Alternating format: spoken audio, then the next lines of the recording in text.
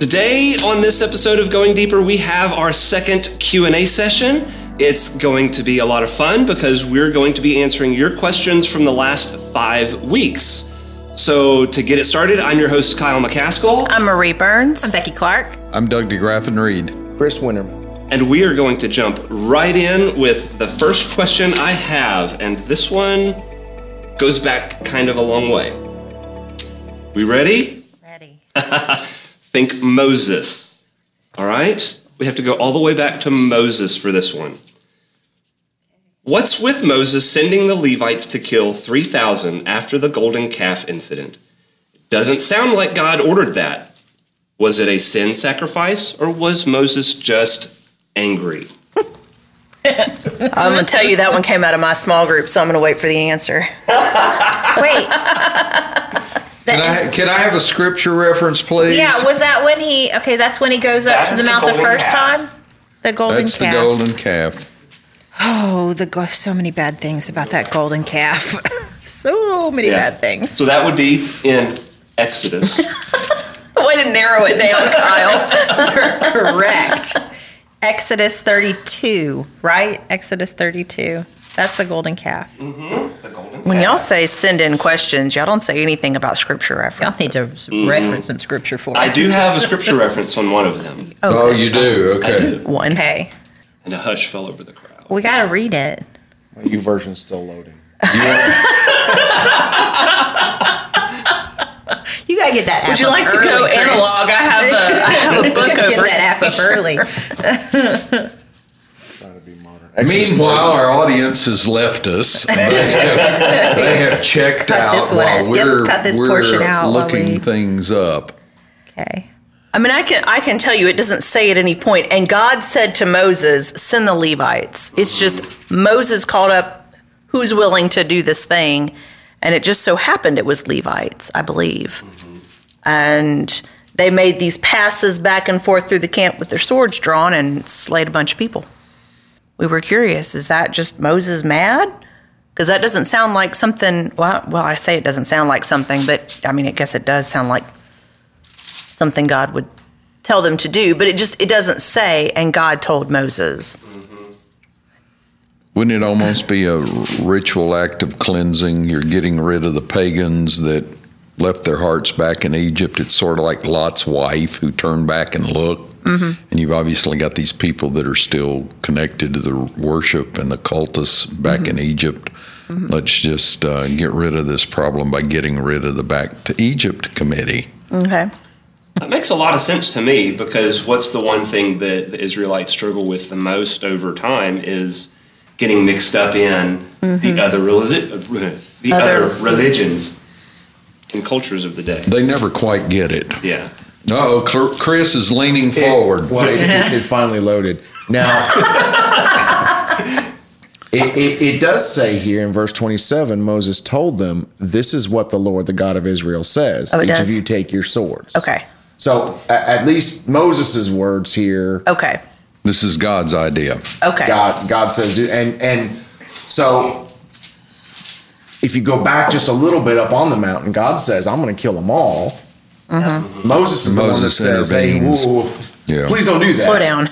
So it doesn't seem to me that Moses would be jumping to this when Moses was the one who advocated for God to relent on the punishment. Okay. And Kyle, didn't we have a conversation, not necessarily about this question in our small group, but we talked about Moses' anger, or God's anger, and the fact that the question was, did Moses change God's mind about what he wanted to do? And just the fact of the anger of God in this moment. And do you vaguely remember us having that conversation? Because we talked about the interest between how God responds, and then Moses comes back, and it's like what you just said, Chris, like, whoa, hold on. Like, let's not go that far. Okay, well, and actually that leads us right into the next question I have, because it's kind of tied up into this same scenario. So maybe we can try to address more of both of these. And the next one is, Moses negotiated with God. Can a man change the mind of God? Abraham tried it too, but this time seems different. And you're referring to Abraham and God discussing apparently the destruction of Sodom, and Abraham kind of works God down from, okay, this many people, if I can find this many righteous people, will you relent, et cetera, et cetera. Yeah. You know, I think, so to look at God as interacting within our construct of time, I think becomes very problematic. So God, at least as I see it, it isn't bound by time, Right. or space. So when God's talking to someone like Abraham about this, it's not that God is, for me, changing as much as God already knows it's going to happen, but God is allowing people to play a part in the story, which God has always done, which is a really neat thing. Yeah. So I don't know it's as much as that people change God's mind. That to me comes back to the nature of prayer. For me, prayer is a lot less about getting God to do something and a lot more about getting me in the place where I can see what God's already doing. So that's how I see those. And you also get this from the Jewish mindset, God does every single thing. Right. So all these factors for me are at play there. Okay, so this is one of the things that we talked about in small group, was about, can you change God's mind? I guess that maybe that's part of where that question came from, maybe in our small group. But I feel like in that conversation that we had in small group, one of the things we talked about was where Moses was when he was called by God, where he needed to get to as being the leader of these people. And not that God was testing him, but his speaking up shows a place of growth in his own life and leadership, that he would say to God, hold on with your plan. So maybe kind of connecting with what you said, Chris, there's this idea of God allowing the one who's standing in front of him to have a voice, because that person needs a voice, because he's hoping that person will grow and what he's called them into. And that would be the case to some degree, I think, with Abraham and with Moses. So is it so much of God changes his mind, or is it so much of allowing those people to step into a place that he needs them to be as they grow? I don't know. Without being in the mind of God, it's kind of hard to know. We'll ask him one day. Yeah. But it does have ramifications, I think, on how we see things like prayer and how we approach situations when you look at the concept of what God wills versus what God simply allows, because those things can take you to two very different places. Sure. Theologically and philosophically, that really have impact on how you interpret God's relationship with us. Yeah. Agreed. But to go back to the cleansing, there's the Levites are the ones that pick up the swords and kill the people. And the Levites, as the law continues to unfold, are the ones that are doing the sacrifices and the cleansings and things like that. So there's huge validity to what you're saying, Doug. Here's one for you. Moses said today, he's talking to the Levites, today you have ordained yourself for the service of the Lord. Man, we have changed ordination services. Aren't you glad it's not done the same way? You feel called by God to lead? Cut down 300 with your sword. And God interceding after the golden calf, if you read in 32:30 and following, Moses says that perhaps I can go up and make atonement for your sin. So it's not so much changing the mind of God at this point. It's Moses acting in a priestly role on behalf of the people. Well, and even the Levites cleansing those people, while that's it might be offensive to our sensibilities, that is an act that benefits the whole people, because cleansing people who were sinful and who would harm the community with their sin was actually for the good of the community. And again, that's hard for us to wrap our mind around. But that's the idea that something happens to one person, a family, or even a small group of people, if it was better for the whole community in that culture, that was not only acceptable, that was the right thing to happen. That was the law in Leviticus. That was part of the law in Leviticus, is that you lived communally. Yeah. So when one did something, you didn't do it in a bubble. You affected the whole community to the point where there's the passage about stoning. Yeah. And that was hard. You have that guy Achan, who on one of their raids, I guess, he keeps some stuff and hides it. Yep. And he and his Jericho. whole family are stoned to death. Yep. And again, for us, that's like, well, that's just horrible. That's barbaric. And how could that be okay? But communal life was such that what one person or what family or what one tribe did affected everyone. That we talked about that specific incidents when we were teaching Joshua, and how the ramifications of what Achan did just echoed through really the entire book of Joshua, when they see that the people of God can die in that battle afterwards. It emboldened the other kings.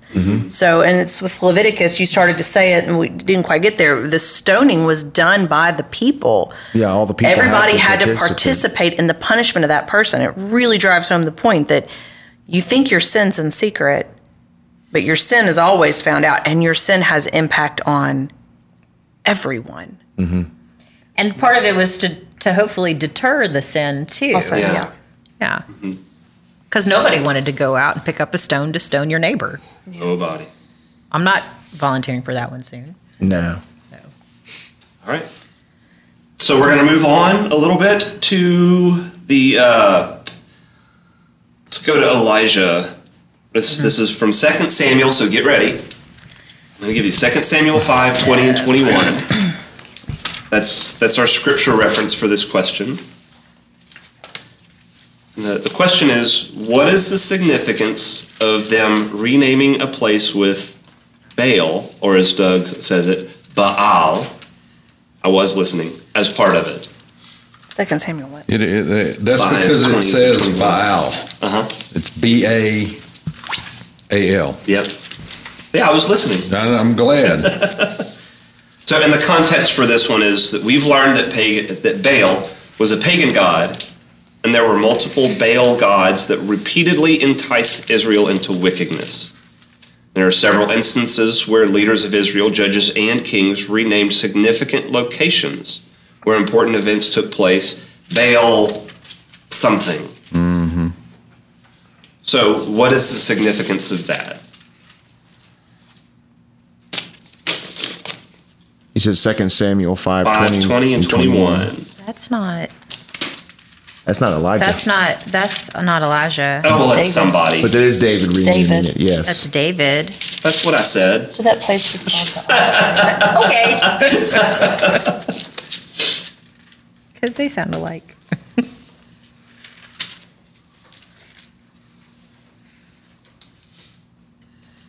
Okay, repeat the question now that I'm there. What's the significance of them renaming a place with Baal as part of it? Baal Perazim. I mean, did that name mean something else, Doug? No, the word Baal just means Lord. Oh, well. So maybe it's something to do with the Perazim part? Perazim? Well, it's a. Good grief. We get in trouble for this. It's an editorial state. It's a northern southern kingdom written. Okay, this is why all the bad things happen. Look what these people did. They went and named their town after Baal. So Okay. It's a. I don't want to say it's a read back, but it's a write back in the text. So one of the things to recognize then is that who's writing Samuel Yeah, and this from the north or the south, because it's already a time of yeah, split and kingdom. Samuel is post. I mean, it's post-exilic, so they've already gone into exile by the time Samuel Kings comes around and is written. Okay. So, it's sort of like throwing stones from a historical distance. Names have changed, and you think other things. Yeah. The names were changed to protect the guilty. Yeah, the guilty. Yeah. No, to make them look guilty, likely. Well, the other thing you get, if you want to get uncomfortable, it makes you uncomfortable. This is how much Baal or Baal or Asherah and Astarte had snuck into the culture. Mm-hmm. The Hebrews saw them as being harmless. They were basically, it would be like worshiping 13, 13, 13. You want your crops to grow, you go worship the fertility gods. Mm-hmm. God's God, this is agriculture. Yeah. And God said, that's not how it works, y'all. So we do a very good job of, this is God from 8 a.m. to 12 noon on Sunday, and this is my life. And it doesn't work like that. Yeah. And so that's really the warning we get from what the Hebrews and their bent toward apostasy tell us. It was syncretism. Is that the right word? Mm-hmm. Is that the big word where you combine the worship of multiple of you just Yahweh throw it all and other in there. gods? Yeah, you got a theological for your gumbo. needs. That's right, for your needs. All right. So just to be on the safe side, just worship it all, and Yeah, so we don't offend. Yeah. That's what the people did. Yeah. And that gets to the God idol, says, the no, unknown God. This is more than a superstition. This is a transformation of your life, and it's a total way of living. We've never gotten that in the Western church because of the way we think. They get it in the Eastern church because it's seen as a way of life. It's the totality of existence. Mm-hmm. We've always divided our religion from our life. Yeah, which that has always confused me. Is how do you have this dichotomy? It's functional Gnosticism is what it is. Well, it's making God smaller, small enough that we can fit him into a box. Yeah, and you get him out when you need him. Yeah. Mm-hmm. I like this Jesus, but I want the light version. Fewer calories. But see, this is fewer demands. Yes. This is what the author of Hebrews was actually addressing when they write about those who have fallen away and those who are, there's no other sacrifice. They were practicing the syncretism, and they were okay, Christ is the atoning sacrifice, but just in case, let me go to the temple and still offer the sacrifice to cover all the bases. And the author of Hebrews says, if you're looking at any other sacrifice, there is no other sacrifice than Christ. So if that's what you're looking at, there's no way you can experience the forgiveness of Christ because you're not allowing it to be your sacrifice. Mm-hmm. Those words are chilling. It's Hebrews 6. Mm-hmm. You need to hear the words. Yes. For it's impossible to restore again to repentance those who have once been enlightened, have tasted the heavenly gift, have shared in the Holy Spirit, and have tasted the goodness of the Word of God and the powers of the age to come, and then have fallen away, since on their own they are crucifying again the Son of God and are holding him up to contempt. Now, the words the chilling words are those who have fallen away. And the church has always struggled with what happens when they come back. Hebrews says, sorry. And there are places where you can see literature try to get in the Bible that's the antidote to Hebrews 6, 4 through 6. But there's no antidote. Yeah. So that's what makes that so chilling. Well, in my early Christian life, I really had some things that were hard for me to overcome. And there was a point in which I kind of said, okay, I can't live up to this Christian life. So I said, I'm done with that. And those words made me feel like, well, I can't come back then because it says it's impossible. However, when I had a very significant experience that God used to open my eyes and say, look, this is not where I've called you to be. I do want you with me. So I did a lot of research on that. And the conclusion that I came to was this idea that, and y'all feel free to jump in. You know us, we will. This idea that they're not coming back with a sincere heart, trusting only Christ. They're coming back holding on to their temple sacrifices, and again, hedging their bets, because this is written, in my understanding, primarily to Jewish Christians coming out of the temple system. So it's a little different, I think, than someone who says, gosh, I just don't think I can live up to this.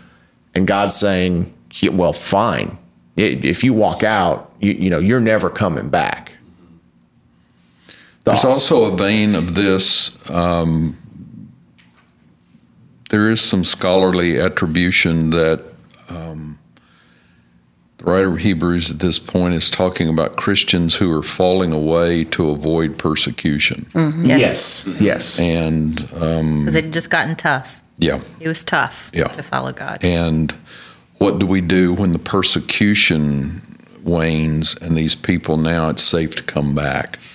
Right. And this is not about having doubts about the faith. It's not about struggling with call. This is people who've made it crystal clear that their faith is a matter of convenience, right, rather than a life-changing thing. But this goes back all the way to the Old Testament, right, and how we handle the Baals. Yeah. I heard two pieces of scholarly advice and commentaries that I've read on stuff like this. One, if you are concerned about your relationship with God, that is a sign that you have not gotten into some uncrossable area, because the Spirit is dealing with you. Right. And secondly, any voice that tells you to go away from God is never the voice of God, because you go all the way back to the beginning. When humankind sinned, God sought them out. You look at Israel's history with the Baals. God says, this is horrible. You can't do this. And yet God always pursues. I'm going to send you a judge to fix the problem for now, and you be good the next time. But there does seem to be a point maybe that we can cross ourselves. We can harden our own hearts so much that God warns, look, there's a point that you will cross where you won't want to come back. Mm-hmm. And that is a scary thing. Indeed. Yep. All right, so we're going to move on, and this one is aimed squarely at Becky and Doug. Oh. And you should have known that this one was coming. You should have known. What'd you do wrong? Oh, no. What'd you do wrong? What did you say? Becky, get the sword, Kyle. You were just as You ready? No. Huh? What's the significance of Mount Carmel?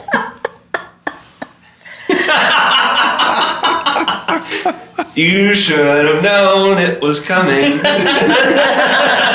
Because we didn't know. That's right. Elijah, did you look it up? I haven't looked it up. No, but is Mount Carmel where later they go with Joshua or before that they go with Joshua before they enter into the promised land? I don't remember Joshua going there ever. But Mount Carmel has other Mount Carmel has other names too. So is it also the place where Joshua and the people went before they went to the promised land to recommit covenant, and therefore they were on two separate mountains. Had the sign of covenant. They were on two separate mountains. Which was circumcision. So they were on two separate mountains when that happened. And if it was Carmel, then it's been renamed. Mount Carmel is where Elijah meets with the Baal gods. Well, yeah. That is the significance. I was going to say, does it really need to be any more significant? Now it is the significance. That? I think it had significance before, but now that is the most important significance in regard to what we're talking about. There was answer the question. Shechem. So I think you're actually right. It is it's there, but what makes it significant is the battle with the prophets of Baal. And it's really pretty He if you go renewed. to the Holy Land. Let's see. It is really pretty. Just gonna plug that. It really is. Is it in Joshua? Is that the place where they go in Joshua? It Not on the first front appears end. in Joshua. No, on the front end. On the front end? Before they go into the promised land, they renew the covenant. Before they take They Jericho. renew covenant at Shechem. Is that where they go to do the circumcision? I don't know. So what this should teach you all out there is that it's okay not to know the answer to There's a a question. lot of mountains and valleys and Well, and Gerizim Holy was, Land. I've got And a lot of them are renamed multiple times too. I've got a theory. Do you know the answer? I don't know that. Just guess. It's named maybe not because it as a particular mountain has inherent significance, but the ancient Canaanites, they viewed high places as sacred places to meet with their God. And obviously in the Hebrew history, right, in the Hebrew history, meeting with God on the mountain was a big thing. So if you're going to have a showdown with the pagan gods and the one true God, what better place to have, what more decisive place to have it than at a high place? I mean, the place that both groups view as the place to meet with God. So neither God, quote unquote, has the advantage, and the winner is the true God. And maybe it's named because it hosts that. Maybe the battle gives it its significance, and that's why it's named. Something that significant wouldn't happen at a random place where they would just not name it. That's my theory. Mm-hmm. covenant renewal was Shechem between Mount Ebal and Gerizim. That's up north. So it's, or not up north, but further north than Jericho. This is why maps are important in your Bible. Mm-hmm. This is why. That is exactly what I'm looking at. Yeah. Okay, so this short answer is chapter Kyle. is They it? still don't know. They still don't know. No. No. It and is we admit it. It is the battle that makes it significant. There's no. Yeah, there's a battle in Joshua, and my notes say chapter 19 in the book of Joshua. Yeah, it's not significant until Chapter 19 is the Elijah allotment for does Simeon. this. Oh, it's just included in there. Yeah. So Elijah does the awesome thing, He does the so and that's awesome really thing. what. I mean, Mount does it Carmel. need to be any bigger than that? Fire from heaven. I know. Kind of cool. Pretty good. All that's cool, but I actually prefer Elijah's taunts to them. Yeah. Scream louder. Maybe your God's in the bathroom and can't hear you. Yes. On the toilet. That's definitely, that passage of scripture is one of those that just doesn't translate well to English. It doesn't translate the right way. And you really miss There in are the English, places the goodness in the of that. Old Testament where the English translators wimp out, where they don't. Oh, yeah. For sure. They try Yeah. to flower up certain things that are just like, wow, you really said that.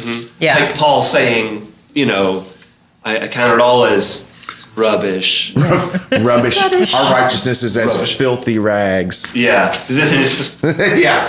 Look that one up. Yeah, it's not like an oilcloth from the garage. No. All right, so we've settled. We flunked geography. We, Go ahead. Doug flunked it. Flunked He archaeology. is older than I. It has had more time to memorize all of the mountains and all of their significance. I'm so old. I was there when they were hills. All right, so moving on from the comedy section of the Q&A. Oh boy! So, For those of you still with us, right. Right. So this one should be a little more easy to digest because I think it's something that's a little easier to answer. What point in David's life did he write his Psalms? Because my understanding is that David did not write all of the Psalms, but many of them are attributed to David. And at what point in his life did he write them? He wrote about 70 of them, from what I understand. Oh, and we read one in particular, Psalm 51, which we can pretty well nail down when he wrote that one. But then there's a bunch of others. So I think that the question is trying to get at, Is this something that he just sat down and had a songwriting session one day, or are these things that just over the course of his life, even when he was maybe a shepherd boy, he was writing songs kind of all through his life? I think they're all through his life. Mm-hmm. Yeah. It'd be like asking, when did Charles Wesley write all his hymns? The answer is yes. Yeah. So he was one of those guys that he was a lyricist. Yeah. And he just wrote and wrote. It was one of the ways that he expressed his relationship with God. From a young age, I mean, he plays instrument too, so he is a musical. He soothed Saul with his instrument playing. Yeah, we don't talk about that very well. I think we all forget that pretty easily. Yeah. Like, they knew each other, and he would play for Saul often. Calm him down. That's right. So he was a musician. Yeah. Okay. So I guess it's a natural ability. I told you I lobbed a difficult one, and that one was easy. And now here, we're going to cap it off with one. No. Before we do. No? Okay, fine. In my cultural Bible. She's bragging. She's going back to Mount Carmel. Yes, I am. That's what they call a flex. Okay. But all this says is that it's over 500 meters above the Mediterranean Sea. So it's a perfect landmark for seafarers and travelers. It's the most lush and green region and mountain area. It is very lush and green. Yes, and so it was the perfect location for religious and cultural showdown because you could see it so far, and because of just the importance of, I mean, the beautifululness, whatever, and so It is quite Right. it's a perfect place to meet. So quick plug here. Beat me to it. I'll let you, since yours is the email. Well, so if you would like to see Mount Carmel for yourself, we will be going there specifically when we take our trip in March of 2022. And if you have questions about the trip, I would love to answer them for you. You can email me, mburns@trinityrustin.org. This episode brought to you by Trinity's Israel trip. It's amazing. I will say, reading these things, you don't really fully grasp the fullness of what is happening here. Mm-hmm. When you walk in these places and you look out, because there's a lookout section at Mount Carmel, and you can see, as long as it's not too hazy, miles. You can see 4 miles, not 4 miles, but it for goes miles. on and on and on. Yep. And it just is absolutely beautiful. So I'm gonna I'll say this right now. Next year, whenever it's time for us to go to the Holy Land, most of us are gonna be there. The office is gonna be so rather you might as well go with us too. That's right. Have you ever wanted to go to the Holy Land with Marie and Becky and Doug and Chris? I mean, what could be better? They may not want to go with all of us. Yeah, they're watching this. It's going to be amazing. All right, so back on track. I feel like this one is going to take a more educated mind. I'm looking over at the two pastors. Oh, yeah, here, it's not me. To really answer this one, because I got nothing on this one. Who is Lady Wisdom in the Proverbs? I remember you asked that one before. I have a very short answer. Simply a personification to show how virtuous and beautiful and how complementary to your life wisdom is. So where specifically is Lady Wisdom mentioned? Does somebody have that? In Proverbs, in the first 4 chapters, really, Solomon goes on and on about why wisdom is important, and I mean, and it's a really long section of just wisdom is good. I mean, that's the gist of it. But it's she'll do this for you, and she'll do that, and listen to her call, etc. Which again, I think it's just a personification. It's poetic language, just to say wisdom is so beneficial and so necessary. We're going to bring it to life. Give me a verse that it's in, please. Pulls out his handy. This was Marie's question. It was. The question's much longer than that. You cut me short. It is. Okay, so I'll read the rest of it. And okay, let me preface it as, when I dug in a little bit, there are lots of theories that include Lady Wisdom is Jesus. So, is it a personification of a characteristic of God? Is she Jesus? Well, and I was going to look it up because someplace crouched or stored in my old memory is that in the Septuagint they use logos for wisdom. Okay. And so you have wisdom appearing again in John 1:1. Mm-hmm. And so you can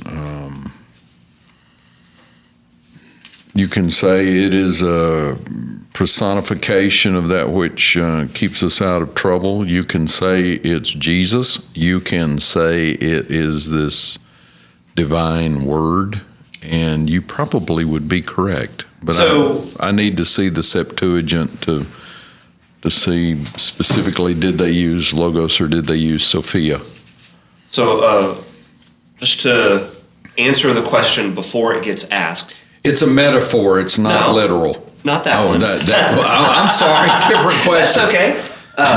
Because I imagine many people may not know what the Septuagint is.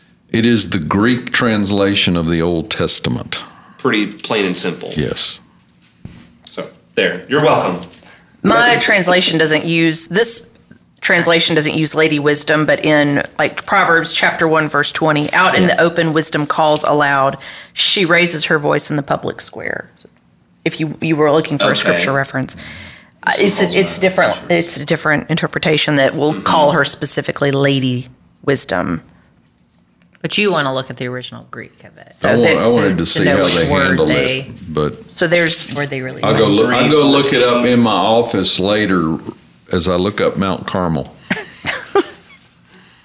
But yes, it definitely seems to be a theme that wisdom is personified, and it is just a personification of, I guess, that trait of God.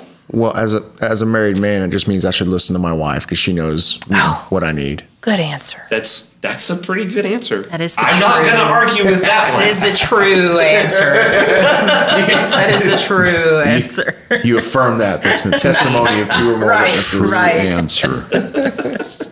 Good job. All right. Well, that's all the questions I have for today. Does anybody have anything else they want to add? Doug is just sitting there saying, "Please let me out. Let me out." Now this is You have homework.